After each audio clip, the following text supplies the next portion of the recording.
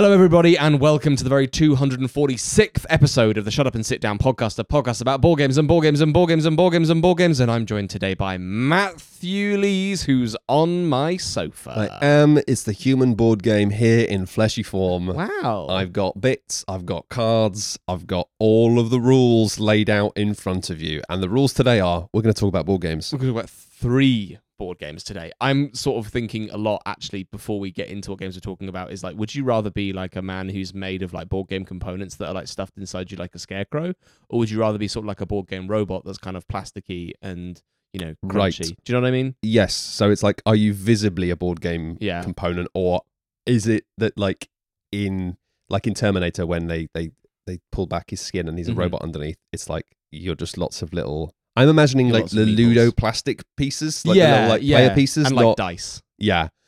I think I'd probably go for the latter, even though it's horrifying. And at some point you might have an accident that involves doctors being like, "Oh my gosh, the inside of this man is just pieces." Do you think as soon as you're perceived, you die?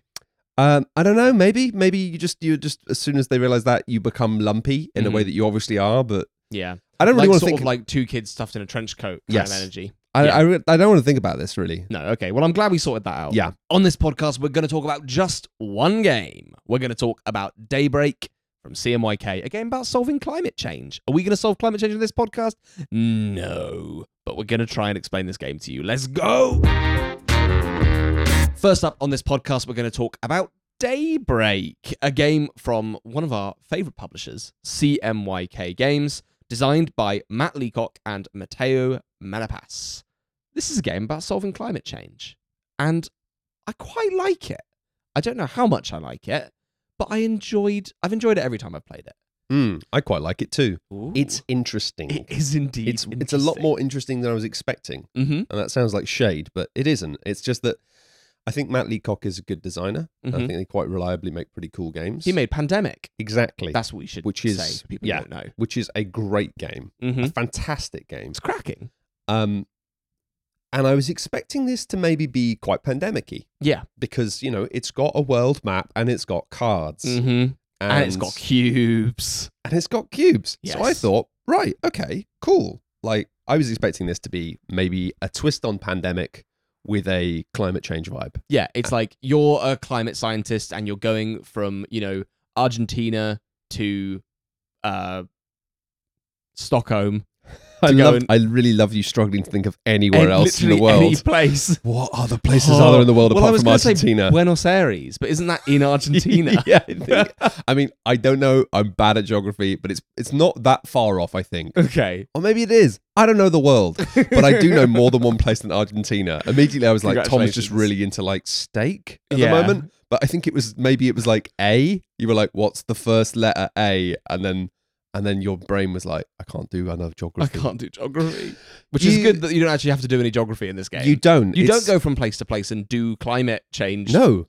Or climate change solving. The map is deceptive because actually, in a real way, much like the real world, there are no places. It's all just one globe. Wow. And we have to look after it all ourselves together. Feed the world. Seriously, though, it's very cool. And the way it extrapolates all of the different problems that we face as a big wet globe into very broad strokes of, you know, deforestation, desertification. I can't help myself calling it desertification. Ooh, a delicious chocolate syrup. The desertification of humanity is a delicious problem. You know, ice caps melting, all the fun stuff. Yes. Into this kind of, this is a global issues, and then having all of these different cards that interplay and can affect those things, sometimes directly, sometimes indirectly, which are a web of interesting ideas and ecosystems and progressions. But then mapping that as players against you having actual requirements of people. Yeah. Like, and not trying to be like, let's all just, not Captain Planeting it, I guess, you know, being we're going to turn up and use the green beam to turn the world into trees.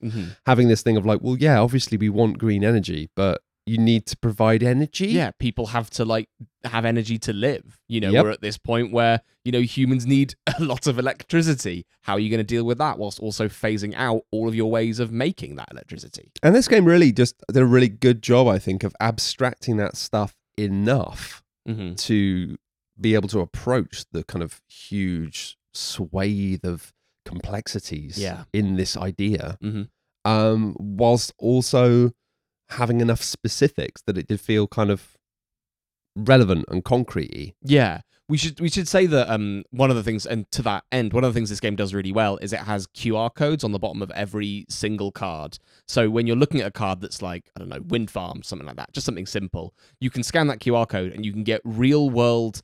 Okay, I'm going to go to the website just so I can give you the list of things that these cards do. So each of the cards with these QR codes links to a web page where you can see not only what the card is in the real world, what it actually is and what it does.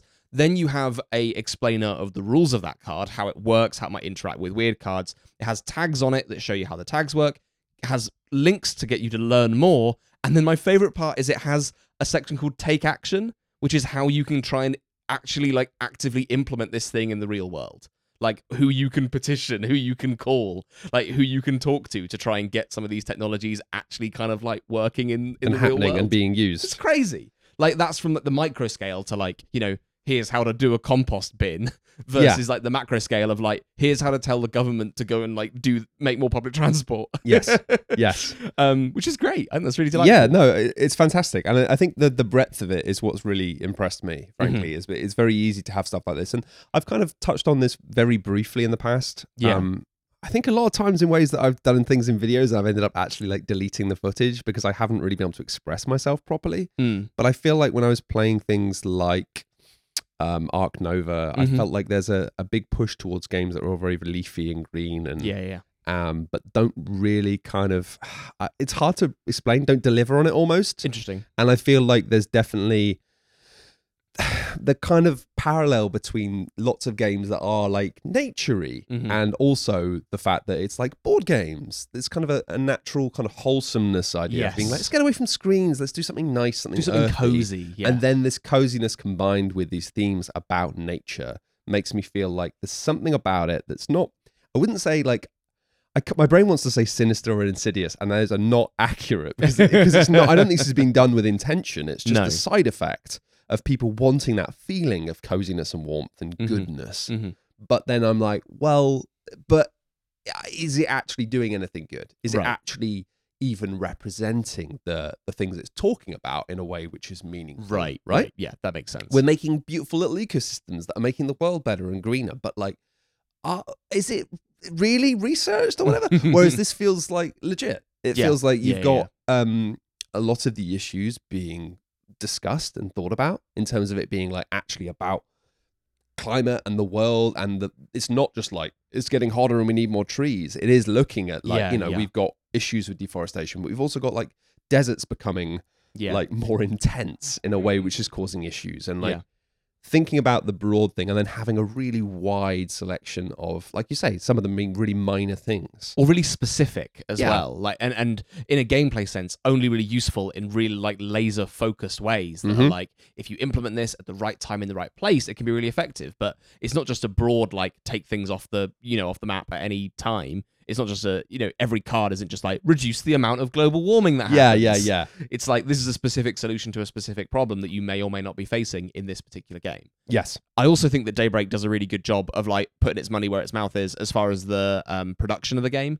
You talk about games like Arc Nova and things like that having this sort of like, earthy or cozy or environmental theme. But then, Arc Nova has plastic inserts and, like cards that are, classic non-recyclable cards. And I think this is what I mean, is like, it's not to say that these games are being facetious or it's just, I think or cynical. Yeah, I think it's just accidentally piggybacking on a feeling. Yeah, exactly. That maybe people don't even realize. They just go like, publishers will probably go, well, games about nature and animals seem to do well consistently, right? And I think that that's something that obviously leads to people making more of those games. But I think if people don't question why that is, and I think I really do feel like there is an underlying push towards that aligns with the coziness of analog games. Yes. That I feel like then there is a degree to which hopefully we'll start to see publishers actually taking a step back and going, well, yeah, like to what extent are we delivering people with a false feeling? Yes, I know what you mean. And then Daybreak, it does do a lot. Everything is FSC certified. It's all recyclable. It doesn't have any shrink wrap or any plastic components. It's all wood. and Yeah. it has like they almost look like takeaway trays, the little like, you know, those cardboard ones you might get at a food truck, and the little component chit trays. Expect them to have like pakora in or some sweet potato fries, but not many because they're only small. A disappointing quantity of sweet potato fries. But to get like, I think the game itself is really interesting. The shape of the game is odd. Yes, we've talked a lot about like what this game kind of is in a broad sense, but in a specific sense, what do you do in this game on a turn? That's probably what people really want to know. So you have all these different phases. I'm not going to get into like loads of detail about some of them because there's some like at the start of the round, you draw like some crisis cards that are going to do bad things at the end of the round if you don't solve them. You're going to start a global project, which is something that everyone can contribute to. And then you have, you know, phases where you're going to make the planet worse at the end, these upkeep phases. But the core of the game that is the interesting sort of like gooey part that you're, you know, interacting with the most on a, you know, real basis is the local phase, which is the second thing you do in every round. So you have this admin phase, and you have a local phase where you will each draw a huge number of cards from this absolutely massive deck. Yes. Or you draw 5 cards. You draw a hand of cards from this absolutely gigantic deck that's sat on the table. And then what you will do is you will just sort of, in a quite solitary way, you will play out those cards to your player board in front of you. You start with 5 cards in a row on top of your player board, and then you're going to stack cards on top to create these big columns of like bonuses and combos. So the feel of this is a lot more like Ark Nova or Terraforming Mars than it is to games like Pandemic, because it's much more about creating little synergistic combos. And then what you'll do is, so the way that these cards work is you will either tuck them under a card to add tags, which are these little icons on the top, to make actions stronger, or you will play a card on top of the column, which means that you will have access to that action, but you're getting rid of the action that you had there before. You're covering it up. And so there is some really interesting stuff you can do with this system, because there aren't many limits to what you can actually activate on your turn. Like it says on some cards, limit once per turn, or once per, you know... per combination of symbols or whatever. Exactly. Yeah. And so what you will be doing is you'll quite often have a turn where you'll go, right, I'll use this card, and then I'm going to cover it up with a different card, then I'm going to use that card, then I'm going to cover that card up with another one, and you stack up these things to combo. But what's interesting about the sort of cooperative nature of it is that you will not draw cards that are necessarily, you know, incredible for you straight away. Yeah. And I think that America, one of their starting cards lets you give cards away, and so you have these little discussions of, you know, you said, oh, I really need this kind of symbol. Have you got any of those to spare? And then I'm looking at that card going, I don't really have it to spare, but I do have it. How much do you need it? Is it useful for you? Do we need more forests this round, or do we just need to get rid of all of the carbon that we're accruing? Yeah. Because then what happens is after your local phase where you play out all these cards, you share all this stuff, you then have this absolutely devastating phase where players will create carbon. You look at every single source of dirty energy on your player board, and you dump all that carbon into this big recent emissions bar at the top. So every player just chucks a load of it out there, and you create loads of this in the first round. It's really demoralizing. Yeah. You make so much of it. And some of it... I was playing as China, and I was making a lot of carbon. You're making a lot of carbon. It was like, you're like, okay, I'm doing 12, and I'm like, okay, I'm doing like 22. And you're like, what? I was like, give me a break. There's a lot of people over here. We're doing lots of things, all right? Just gonna, you know, get it down. We should get into that later on, because there's a really interesting asymmetry in how that stuff works. Like, because different countries they start with different kinds of emissions. So America starts with tons of cars, and so getting rid of cards that get rid of cars are more useful to me than they are anyone else. Yeah. Likewise, China starts a lot of manufacturing, so having ways of getting rid of those emissions is more important. And so I think like the card interplay stuff is really the meat of the game. Yeah. And we'll definitely but I think that it's good to kind of get a vision of like the player boards in front of you effectively that represent the part of the world that you are. Yeah. And sometimes that's like a country, and some versions of the game, you are just like the player who is the rest of the world. Like you're like everyone else. And they basically have these two kind of slots, horizontal kind of rows where you nestle in these tiny little chits. They look like charge bars for like a battery or something like that. And then they represent like the types of energy you have in one bar. So it's like clean energy and green energy. No, opposite that. Dirty energy and green energy. And then having like the different types of emissions. So you might have like agriculture, residential, industrial, like different types of things like cars that represent like what the different types of emissions are that you have to get rid of specifically. Yeah.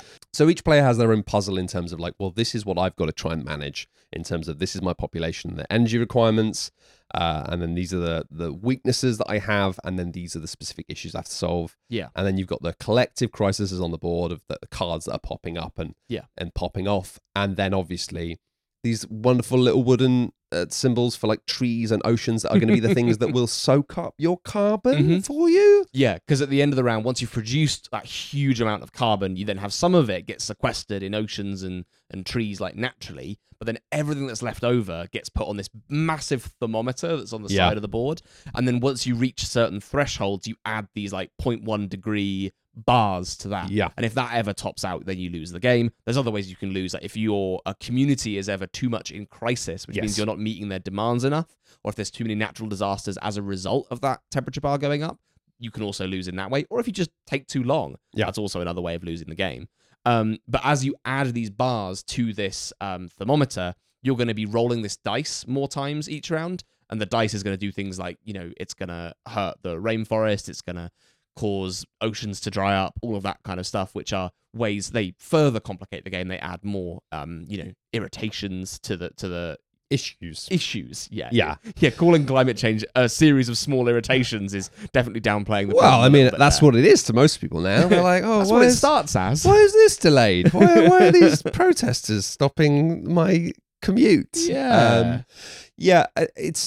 interesting the way that like they've managed to turn so much of this into just simple mechanics. The iconography in this game, as you'd expect, like, CMYK are the masters of visual design, amongst other things, but the fact that it is as simple as like, if you've had enough like community in crisis things happening, then your hand size each turn gets smaller. Of it just being like, that's a very easy way of saying people are really annoyed with you, and therefore like you've got less stuff happening, like you've got less like support. It's also the idea that like, well, you draw a hand of 5 ways of creating green energy every round, but if your community's in crisis, like you haven't got the funding to do that. You don't have the funding, resources, the time.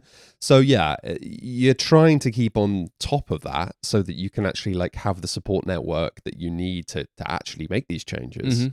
But then it just does so much with so little, in terms of like a lot of these cards will like have a title of a thing, a nice bit of art, and then just a couple of tiny, very simple bits of iconography. It's not leaning on like flavor text or anything. No. It's just like an idea, and that's where the QR codes are so cool. Yeah, it's the flavor text is off the card. Because a lot of it's just like really interesting. You're like, what is this? Yeah. You're like, this looks like weird silver balloons that get floated up into the atmosphere, and it's like, that's the idea. And I really like all of that stuff, and I also really like the way that the different nations do have different problems that you don't see initially. Like we talked about the stuff having different kinds of emissions, but also at the end of every round, your demand for energy goes up. And this just seems like a really simple thing at the start. You're like, oh, well, it's going to go up every round. You're going to need to make more energy, whether that be, clean or dirty energy. We need more of it. But I really like that in the first game of this I played, I was playing as the majority world, which is you have the US, you have China, you have Europe, are the sort of standard factions, and then you also have factions. And then you also have majority world. A majority world, their energy goes up, their requirement goes up faster than anyone else in the game, which means that they are a little bit, and I'm sure you could make it work, but they're sort of locked out of just being able to, phase out their dirty energy. They have to rely on it for quite a lot of the game. And so playing with them in the game creates a very different, game state, a different problem. Like you're always going to have this source of like dirty energy that's going to be coming out every round. So you need better ways of like preventing, getting carbon capture in rather than converting them to clean. And that's really interesting. And that's where I think that the way that your hand and your play area works is really smart. It being like you can only ever have 5 things in front of you, and the fact that like you can play cards from your hand to improve the things there or to go over the top of them to change them into new things. It really does limit you, because you can't have a machine that does everything, and you just go, okay, well, I've got this that allows me to get more green energy, but then you're not reducing your carbon. And so it is that tricky thing of like, I did a really good job of reducing my dirty energy output as China. but then I just consistently didn't have enough energy. Yeah.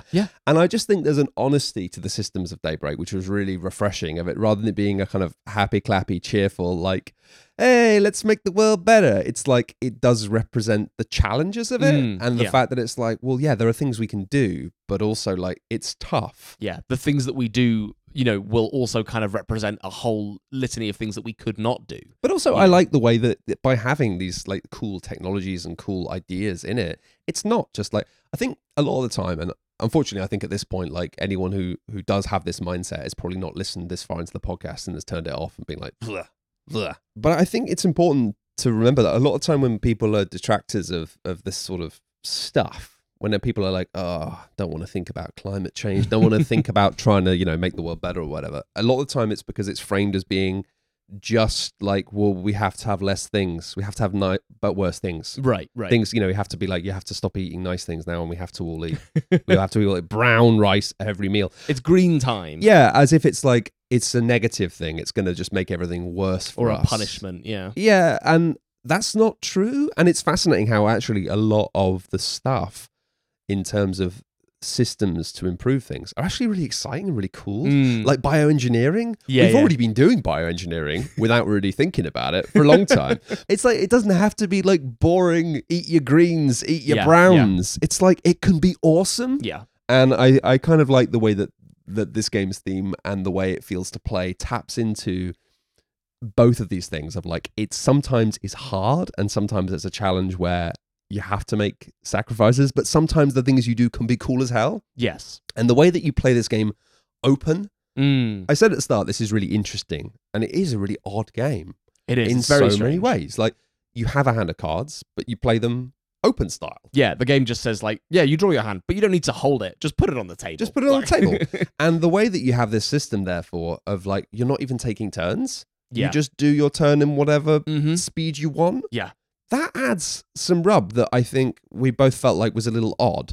The flow of the game feels weird because it means sometimes you have a round that's quite easy and sometimes you have a round that's more complicated. And quite often, you'd completely finished your round and played all of your cards. And I hadn't done any of mine yet because I was like trying to puzzle out the order of it. It's really strange initially when you start playing the game and it's like, right, and now we play the game. And there's like no structure. And you're like, okay.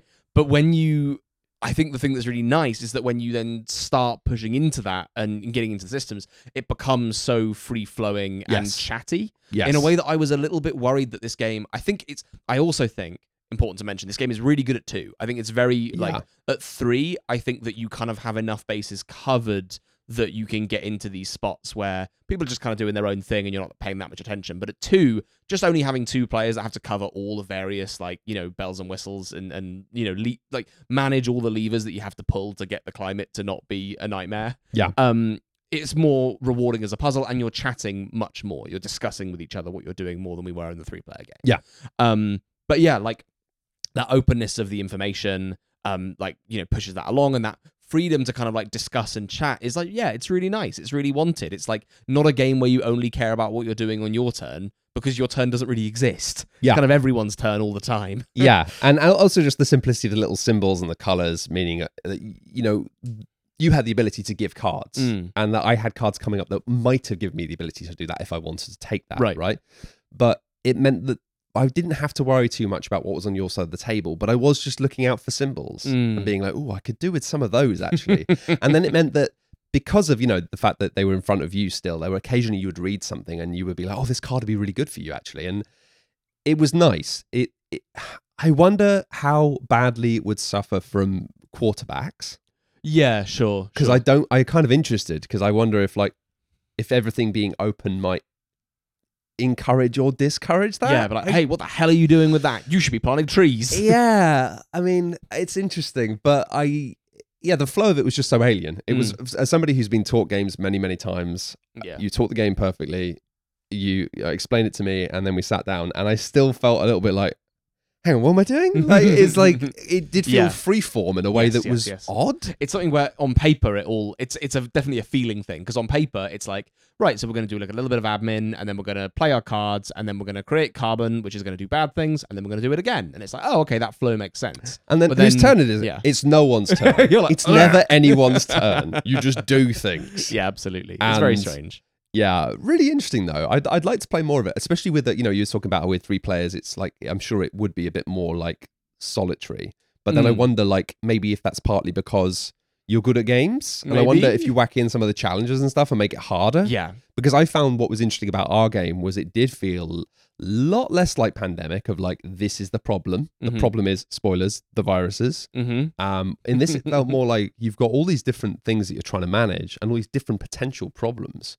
But we just like nailed it on a few things and the other problems didn't matter. And I wonder if you start to turn up those dials a little bit more and make things a bit nastier, whether or not the shape of the game would change substantially. Yeah, I'm really interested because both times I've played it, I felt it's a little easier than maybe I'd have wanted. But I also think that's a point of it being more broad. Like, we've played a lot of these kinds of games. Yes. Maybe we're a little better at them. So I think that adding in a few challenge cards next time would definitely make the game crunchier, more interesting, and maybe, encourage more discussion in a 3-player game. Like, you feel like you have got a lot of bases to cover in the 2-player game because not much carbon is going to spill that thermometer up and make things worse. But in a 3-player, that got lost a little bit. So I'm interested to play more of it. And I'd be fascinated as well to see how people react to it who don't play games as much. Because for me, the whole fact that it's like, well, there are no turns, it's free form, was a little alien and a little bit like, what? Okay, how does this work? Whereas actually, the thing it reminded me more of is almost like sort of team building exercises that people do in like, here's a puzzle. Now you're going to sit around a table and you can all talk about it and you've all got different things. And it's like, it did feel less like taking away that structure of the game and having it more being a collaborative thing, for me felt really odd. But I almost wonder if like, for people who don't really play games, that might actually feel more natural. Sure, yeah. Like in an odd way. I've definitely been thinking a lot recently about how I teach games because I've been teaching games for a very long time to people who play games a lot. Yeah. And I find that teaching in that way to people who don't play games much is like a really alienating experience. Yeah. And it like freaks people out. And so I've been trying to expand my game group with more people who are, into, chiller games or also more heavy stuff. And pitching a teach like that, it's really hard. It's really different. Weird. And I'm always like, whenever I'm playing games for people and there are people who don't play games as much, I'm 100% happy with the person teaching it to teach it in a very different way that's far slower and far more gentle. Whereas now, like when you're just teaching me a game, I want the Wikipedia page. I want the IMDb. Like I don't need like a gentle walk through the park. You can just list rules at me and I'll be like, got it. We've been playing some of Later Games' latest arcs. We've got a relatively early copy of this thing, and it was so funny when we played that just yesterday, and I taught the game to Matt, and I was saying, it's a weird game, it's a little strained, it's got all these odd systems and stuff, and you just quietly listen throughout the whole teach, and then absolutely wiped the floor with us. Demolished you. It was I think you ended that game with like, the game end trigger is get to 30 points, and by round 4 you had 35. Yeah. And me and my partner were trailing on like 6 or 7. Yeah. It was brutal. Yeah, it was a destruction. But I mean, I did say at the time, I was like, Tom, you taught the game really well. It was so funny when you'd take a move that was incredibly powerful and like wipe me off the board, and you'd be like, to be fair, you did teach the game really well. There were a few points where you were like, now this might not seem important, but it is important. Or like, it's important to remember this because I was like, I took note of it all, and then I used that information and I absolutely destroyed you with it. To dismantle us. And it was just watching you going, oh God, as me being like, no, Tom, this is good. You did a great job.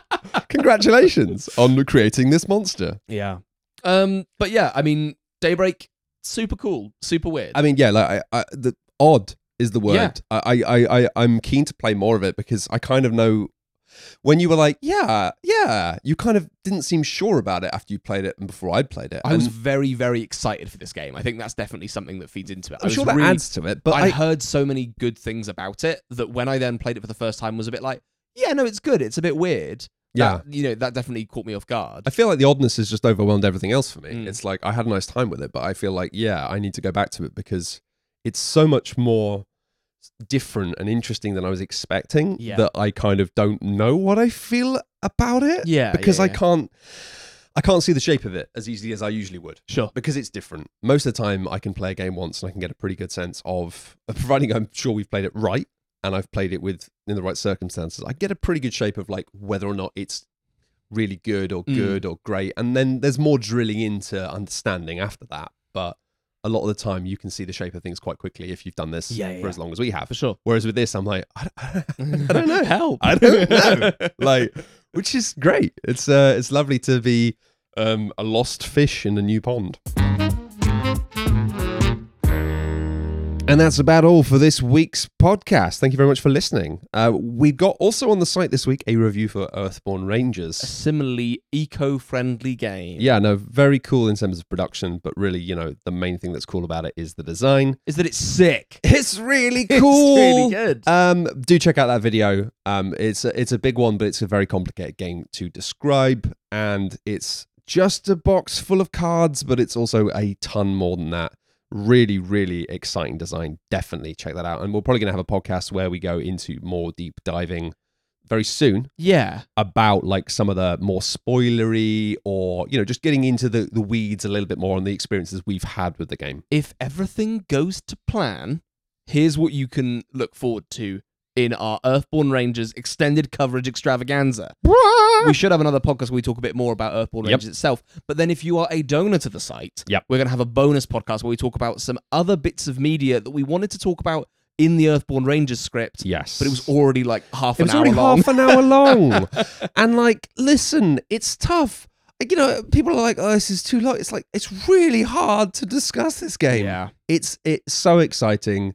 I think we could talk about it forever, but I think that actually the video, as long as it is a pretty succinct way of describing exactly what it is and why that's cool, with some nice colours in between. But yeah. It's got some good colours. If you're a supporter of the podcast and the website and all of the things, then yes, you will get another bonus podcast where we talk about some really cool media. We're going to talk about Scavenger's Reign, a TV show, which is absolutely banging. And we're going to talk about Rain World, which is a game that Tom loves so much that he's got a tattoo of it on his human body. A tattoo of it on my bum. It's not on my bum. It's not on my bottom. You might in the future. That would be a full bum tattoo of Mr. Rainworld himself, the little guy.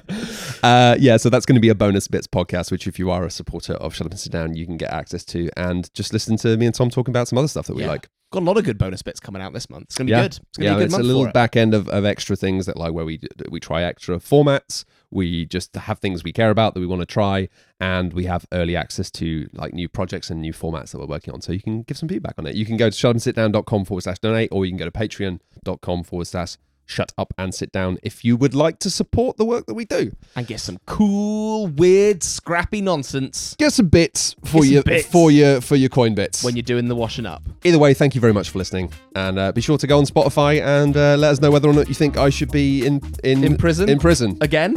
Sure. Yeah. Bye. Thanks. Bye.